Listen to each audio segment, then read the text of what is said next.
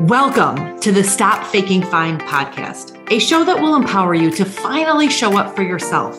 While your circumstances may not be 100% your fault, your life is 100% your responsibility. It's time to stop faking fine. Welcome back to the Stop Faking Fine podcast. I am your host, Dana Lewis. This journey of widowhood has altered my path to cross with some pretty amazing women that I probably wouldn't know or have sought out otherwise. My next guest's love for life, authenticity, and enthusiasm made us quickly connect on a deeper level. In episode 11, I talked about the beach ball, our raw, true feelings, and how stuffing them keeps us stuck. Join Amy and I as we walk through her journey of unexpected widowhood and how she recognized that not only was she pushing that beach ball of her true emotions under the water, without even realizing it, she was teaching her kids to do the same. We will dive into the methods that she teaches for being the boss of your emotions and what you can do to thrive. Oh my goodness, you guys. Amy and I met on social media and instantly became heartfelt friends when we realized that we each lost our spouses just about 9 years ago. And there's just something about that grief connection that makes you lean in. Amy, I'm so excited that you are here. Welcome to the Stop Faking Fine podcast. Thank you. I'm so glad because I love the name of your podcast. I think that was what drew me in too. Like, whoo, look at this. Something's going on. There was an instant connection and it was wonderful. It is beautiful. It's an instant connection because you know what? At the end of the day, grieving is so hard. And I don't think before you go through it, you certainly have no idea what you're getting yourself into. Well, and I too think, Dana, like so much of me when 9 years ago was like, I felt as though I was the only one. Yeah. I did. I felt very alone. I was 32 at the time. I was pretty young with 3 kids. I felt like there was nobody else that was my age that was facing this kind of, loss, grieving, devastation, faking it until you can make it. Because what else do? You run on autopilot for how many years, right? Yeah. You run on autopilot. And you really, when you think of the word widow, you think of a much more seasoned mom. Yes, absolutely. 32, I was 40. It's like our kids were both very young. Yeah. And we both have 3. Yeah. And it's just like, wow. So can you share a little bit about your story? Can you bring us back to that moment? Oh, goodness. It was, you never think it's going to happen to you. You really don't until you get that phone call. And for me, it was a phone call. And it was like, you know what?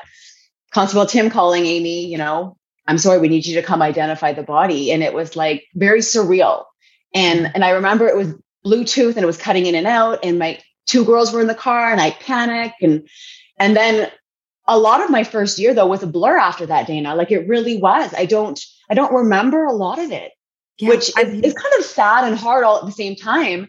But I really did go into survivor mode. Yeah. Because you have no other option. And I think when you talk about 1 year, I feel like I probably had 5. I did 1 year of like not remembering. And then my other years, I'll tell you, like I tried anything and everything to numb the pain. Yeah. Like, right? To survive. Yeah. Like I tried running. I was running 130 miles a month just to try to work through my feelings. When that stopped working, I went into my savings account and was spending money on trips to try to find those feel good moments.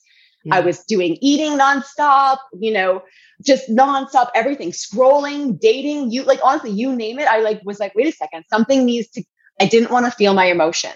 Yeah. Something has to fill the void. So what can I stuff in there? Yeah. To fake fine, really. Yes, totally. You know what? Everybody would always ask me, Amy, are you okay? Are you okay?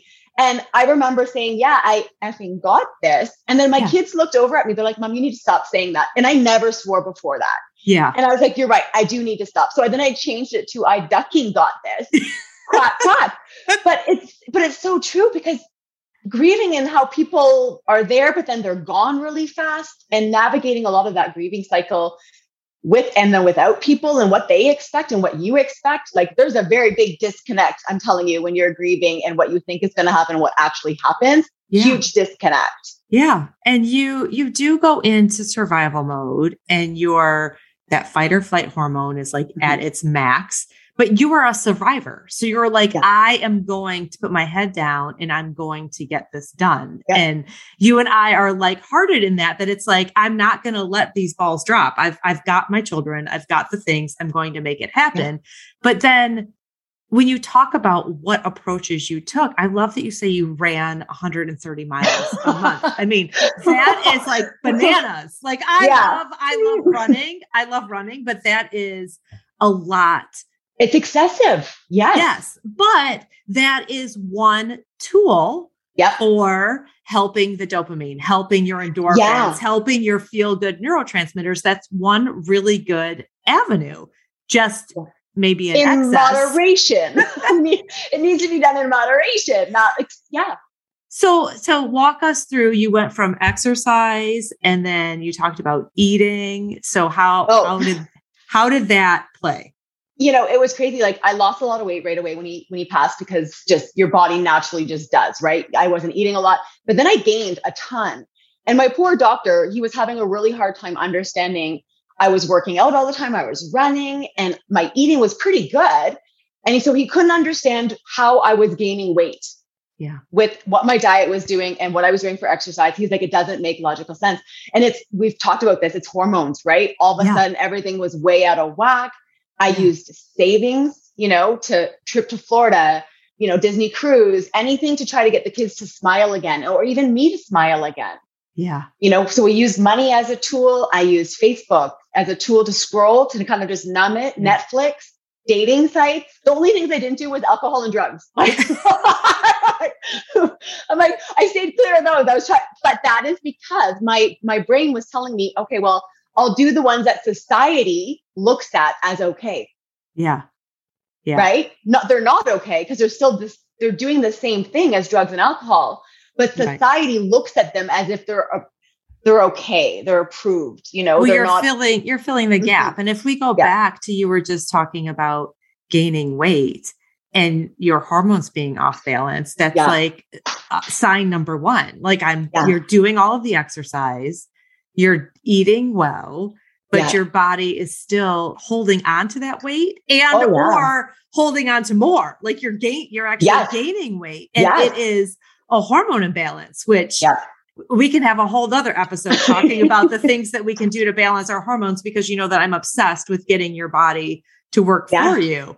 But that is one key thing. And then, financial, like taking the trips. So you were going from thing to thing to thing to get we were adrenaline junkies, like when my son took up skateboarding, I took up longboarding. When he took up snowboarding, so did I. Mountain biking, so did I. I was jumping on anything and everything that could, suppress all of those emotions and those feelings. To stop faking fine. Because eventually you have to slow yourself down enough to deal with the pain. Well, and it caught up with me, because what was it, a year, 2 years ago, all of a sudden I was faced with these health issues that nobody could diagnose. Nobody could diagnose them. And all of a sudden I'm losing movement in my leg. I'm losing movement in my hands. And it was all of that emotions and trauma that was stored up that I was not letting it come out, because I was suppressing it every way that I could. Yeah. And it was being stored. And so it was manifesting in whatever way it could. And that was coming through as illnesses all of a sudden. Right. So walk us through, like, what did you went chasing ghosts, right? Oh, goodness. Yeah. Like trying to be like, what is emotions? How do we talk about emotions? I came home. Oh my goodness, Dana, you're going to laugh. I came home with the emotional chart. This one right here. I actually printed it off after reading Permission to Feel by Mark Brackford. Okay. I went to Staples and I was like, okay, I need 5 of these, please. And the lady, she's like, oh, are you a teacher? And I'm like, no. I'm just, I'm just a mom. She was, a mom of young kids. I'm like, they're teenagers and I need one for me and, one for my husband, because we're doing this emotional intelligence journey and we're going to fast track this. and all of a sudden we're trying to figure out, because we were doing exactly that. We were saying we were fine. We were good. Yeah. And we weren't really being open or vulnerable or having a conversation around, you know what? No, I'm actually not okay today. I'm having a really shitty day. Yeah. I remember going for a run with Alana. I was like, I really miss your dad. Yeah. And I never used to be able to do that because I would fake it or pretend I was okay because I didn't want to. I had emotions, but I didn't want to stir up everybody else's emotions in the house either. Because, moms are the thermostat to the house. Mm-hmm. So I was very conscious that I was a thermostat and I didn't want to dysregulate this house at all. Right. But at the end of the day, like, you have to talk about it. You do. You have to talk about them. And that opens the door for your children to heal and to grow. Because at the end of the day, we want to not fake fine.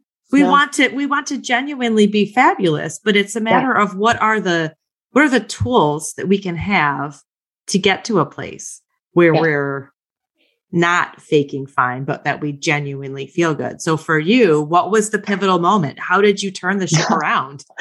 I remember asking my kids to come to an event. I was doing a talk for Youth with a Mission at my church. And so I said to the kids, are you guys going to come tonight? They're like, no, Mom, we have other things to do.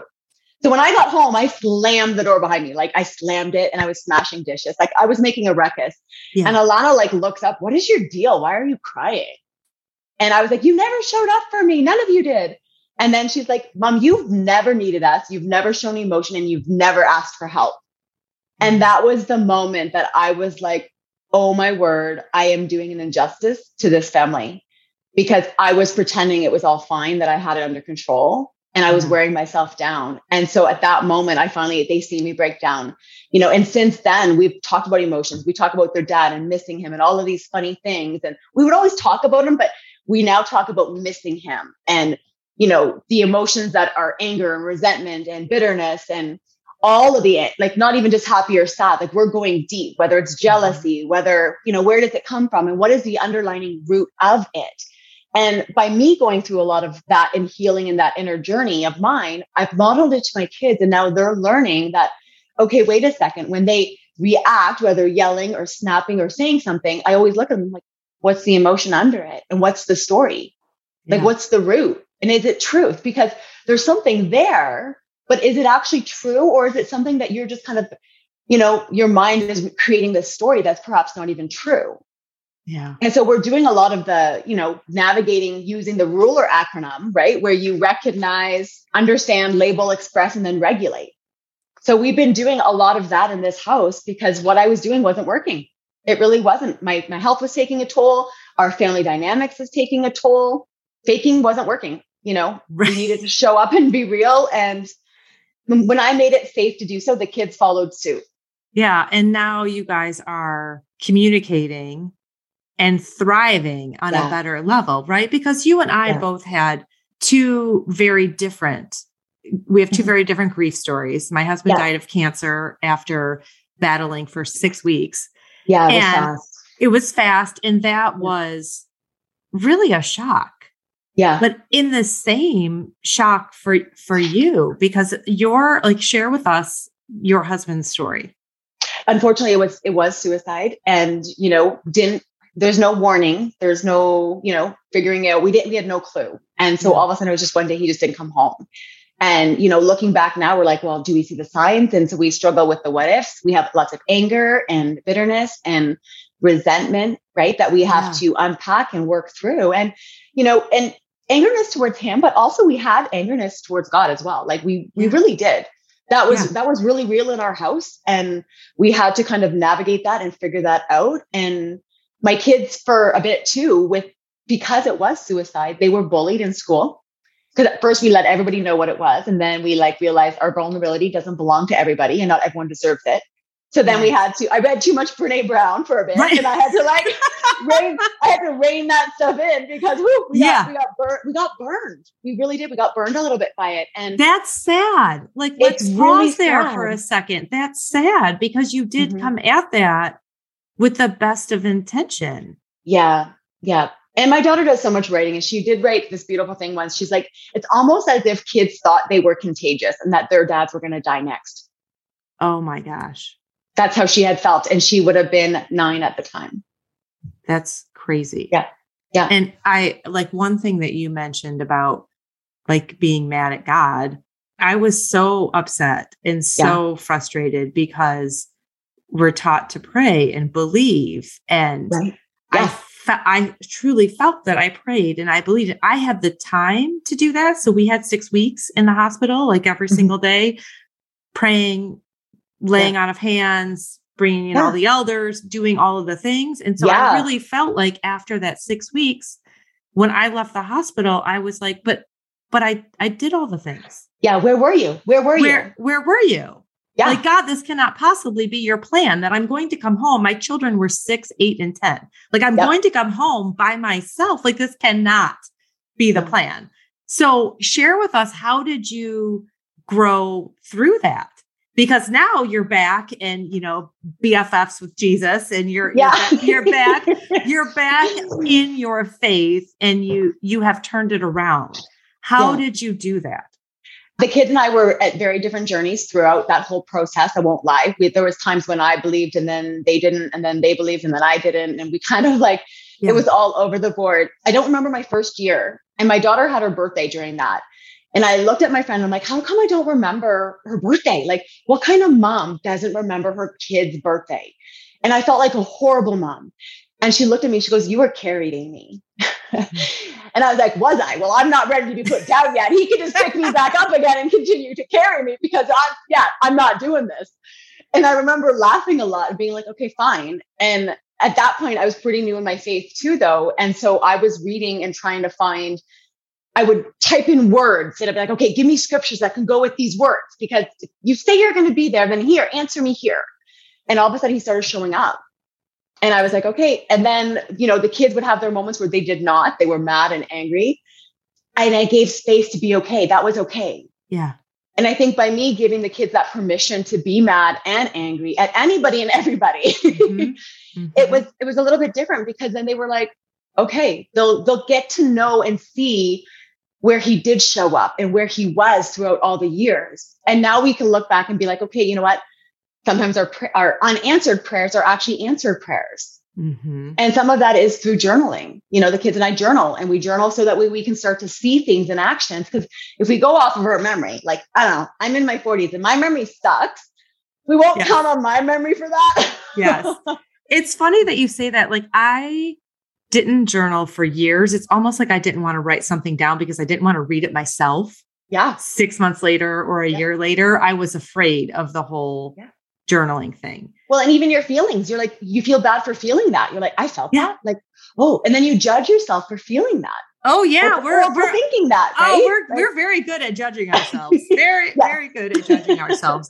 But it is true. When you write those things down, you can fully recognize an answer to prayer or a non-answer to prayer, which ended up being an answer because it didn't happen. And it's true. For me, I truly believe that Jason's, my husband's, prayers were answered. I didn't believe this at first, and I was angry for years and years and years. I was angry.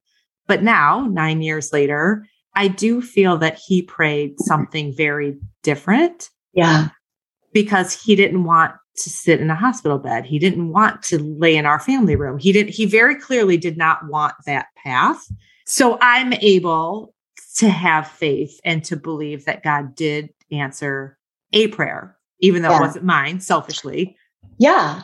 Well, and you know what? We have to look at it in this sense. And, I always said that if this happened to us, okay, fine, because clearly it did. This is the cards that we were dealt. And I have two choices with these cards. I can either fold them and call it a game and just give up on life, or I can take those cards and I can give purpose to our pain. Mm-hmm. And then what does that look like? What does purpose to our pain look like? Okay, does that mean we start talking about mental health? Does that mean we start talking about suicide? Does that mean we start really being aware of our emotions and how that plays out? And, my daughter does writing, we've been in a book, her and I, just in regards to life after dark. And it's true. And we hope that our story can bring light to other people. Mm-hmm. And we've even talked about just the other day as to, we wouldn't be the same people had we not gone through that. 100%. Yes. You would not be the same people. And how can you, I like the taking your pain and turning it into purpose. How can we raise the stigma or eliminate the stigma around mental health? Because we're not fine. We can all have moments of being fabulous and being anxious, being depressed, being whatever. And I think a lot of these words just get thrown around. People are like, oh, I'm anxious today. I'm anxious. Like, are you really? Like, how do you really feel? Let's make it a little bit more normal to talk about. Well, is it anxious or is it maybe some resistance that you're faced with? Yeah. Right? Because so often resistance can make it seem like it's anxiety, but it's really not. It's just some resistance pushing you. Yeah. And you have the choice to like walk away from that and not do it, or you can push through it and get to the other side of it.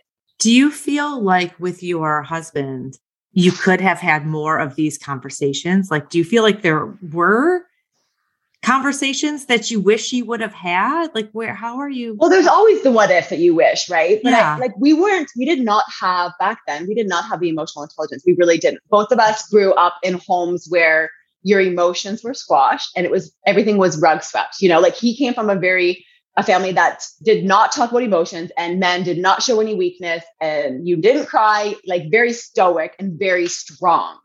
Mm-hmm. And so that's how he grew up. And we were actually raising our kids to be very much the same way. Like, I'll be completely transparent. They're very much the same way. Because you don't know what you don't know until you know something different. And unfortunately, or fortunately for all of us, we end up being a product of the environment that we were raised in.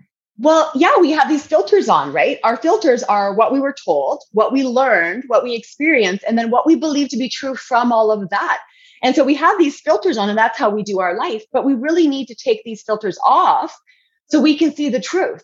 Because I grew up in a home where we rug swept everything. My mom and dad faked fine fabulously, by the way. Like it was all about the image that everybody else would get, because that's how they grew up as well.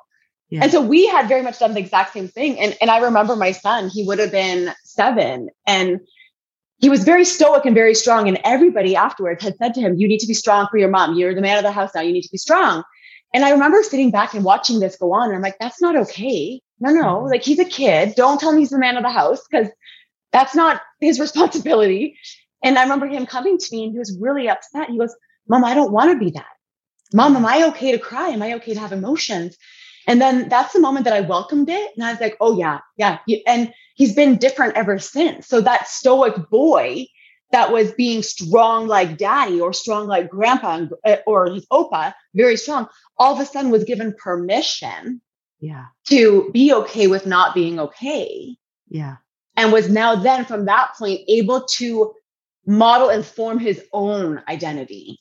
I love that he asked, though. That is huge for a child to say, but I don't want to. I applaud him for that, but I don't want to do that. Because as parents, along this faking fine line, we want for our children to flourish, to thrive, to be amazing. But a lot of times we don't know how. If you don't have those tools, and had this tragedy not happened, you probably would be modeling that same brush it under the rug scenario, because if it's not broken, why fix it? Well, and that's what's so beautiful, because we are always unlearning and relearning. And so much of my parenting now, I've realized through lots of reading and lots of exploration and podcasts and a whole bunch of things, I'm like, I have done a lot of things wrong. And so now it is my job to say to the kids and apologize and own it, saying, hey, you know what? This area here where I told you guys needed to perform out there for your grades and your job, and it was more important to do really good in the world, I was wrong. That's actually not your job. Your job is to be 100% in this home first, because that makes you a good human, a good member of this family, society, community. And you need to show up here. I don't want your leftovers in this house. Yeah. Right. And I taught them wrong, because I taught them to perform for the world. Yeah. And when I had to correct that, my kids kind of looked at me and they're like, okay. And then a week later, my son actually had to call me out and say, well, Mom, you're doing it again.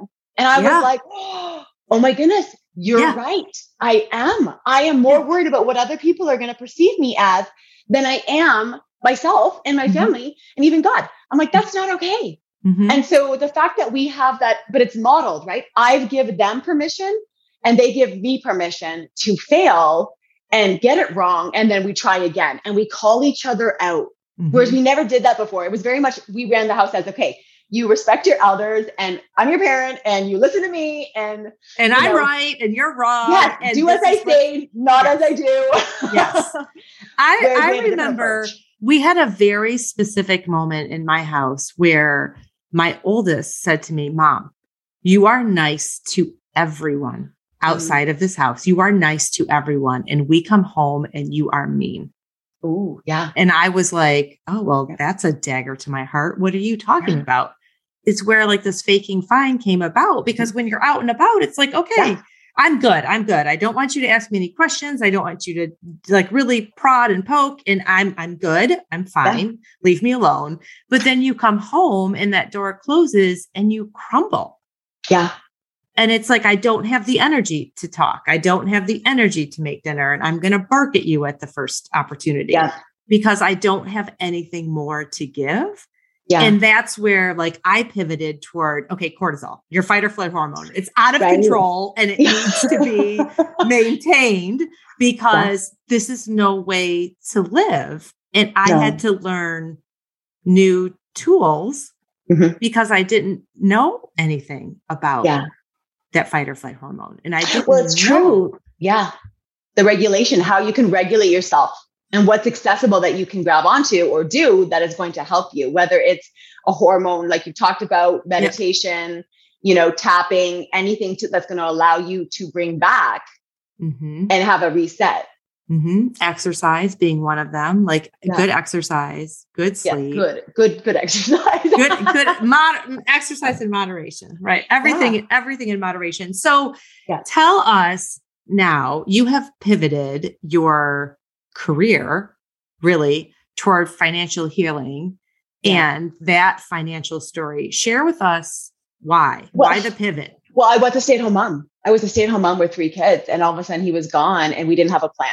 And so not having a plan, we were out of the house like 2 months later, and it was honestly like just everything crumbled. And I realized that I didn't want people to live through what we had gone through. And so I went into this finance industry where I was doing insurance and really protecting people from the what if that can happen in life, which I love to still do because I know the importance of it. And I still do that. But I've also realized throughout my 9 years that I have used other things to grieve. Now, whether you're grieving a death or a divorce or a separation or even grieving your health, grieving is grieving, and it's a whole bunch to it. And so when you're grieving, you tend to try to use other methods to cope, whether it's eating and exercising or drugs or alcohol or even spending. And so when I look back at my track record for 9 years, I was like, oh my goodness, I did not have control over my emotions. And so my emotions were in the driver's seat to all of my decisions, all of them, including my finances. Talk about exercise, trips, Disney trips. Yeah. Food. Yeah. Scrolling, Netflix, dating. Yeah. All of it. Oh my gosh, we could talk about that for hours. It's a whole other podcast. Let's focus on this right now. So when you talk about helping people financially, I mean, insurance is a huge thing. Like absolutely. Yes. It's a must. Step one. But there's more to it than that. There's this big talk about health and wellness, but we never put enough thought to our financial health. And I'm not talking numbers. Like money is so much more than numbers because it's emotions. Our emotions, like I said, they're in the driver's seat. If you're feeling anxious or whatever, or something, retail therapy is a big one. You're going to go start to shop. You're going to, I talk about money infidelity. I used to laugh because I would order a book off of Amazon. I would get it in the mail.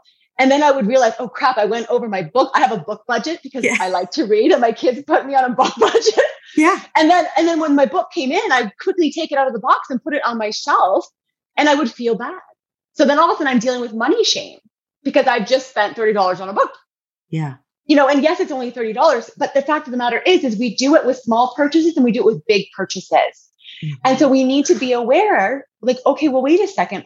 What is underneath it? I'm making this purchase and it's because of an emotion, but the underlying root has actually nothing to do with money. The underlying root, for an example, could be that I was bullied as a kid growing up.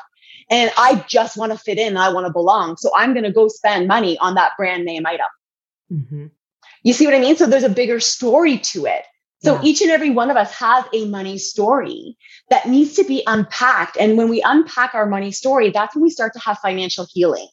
Yeah. And I think that's a beautiful thing. This is what you teach people, correct? So now you run a Thrive Money, you have a Thrive Money workbook, and you run a program that helps us understand all of these emotions around your spending and your habits.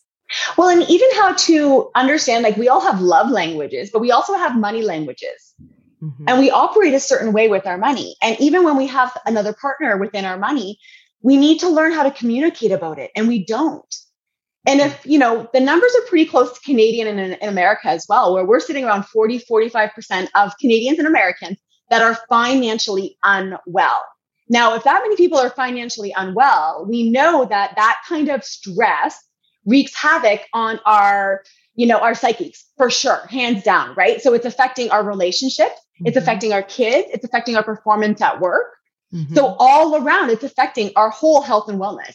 100%. And so how many streams of revenue that each household should have, because it needs to be more than one, like 5, 6, 7 streams of revenue, and understanding your money language. So how do we find you? How do we learn more about this course? How do we learn more about what you're doing? Yeah, absolutely. So I am on LinkedIn, Instagram, and as well as I have a website. It's YouInsure. So youinsureinc.ca.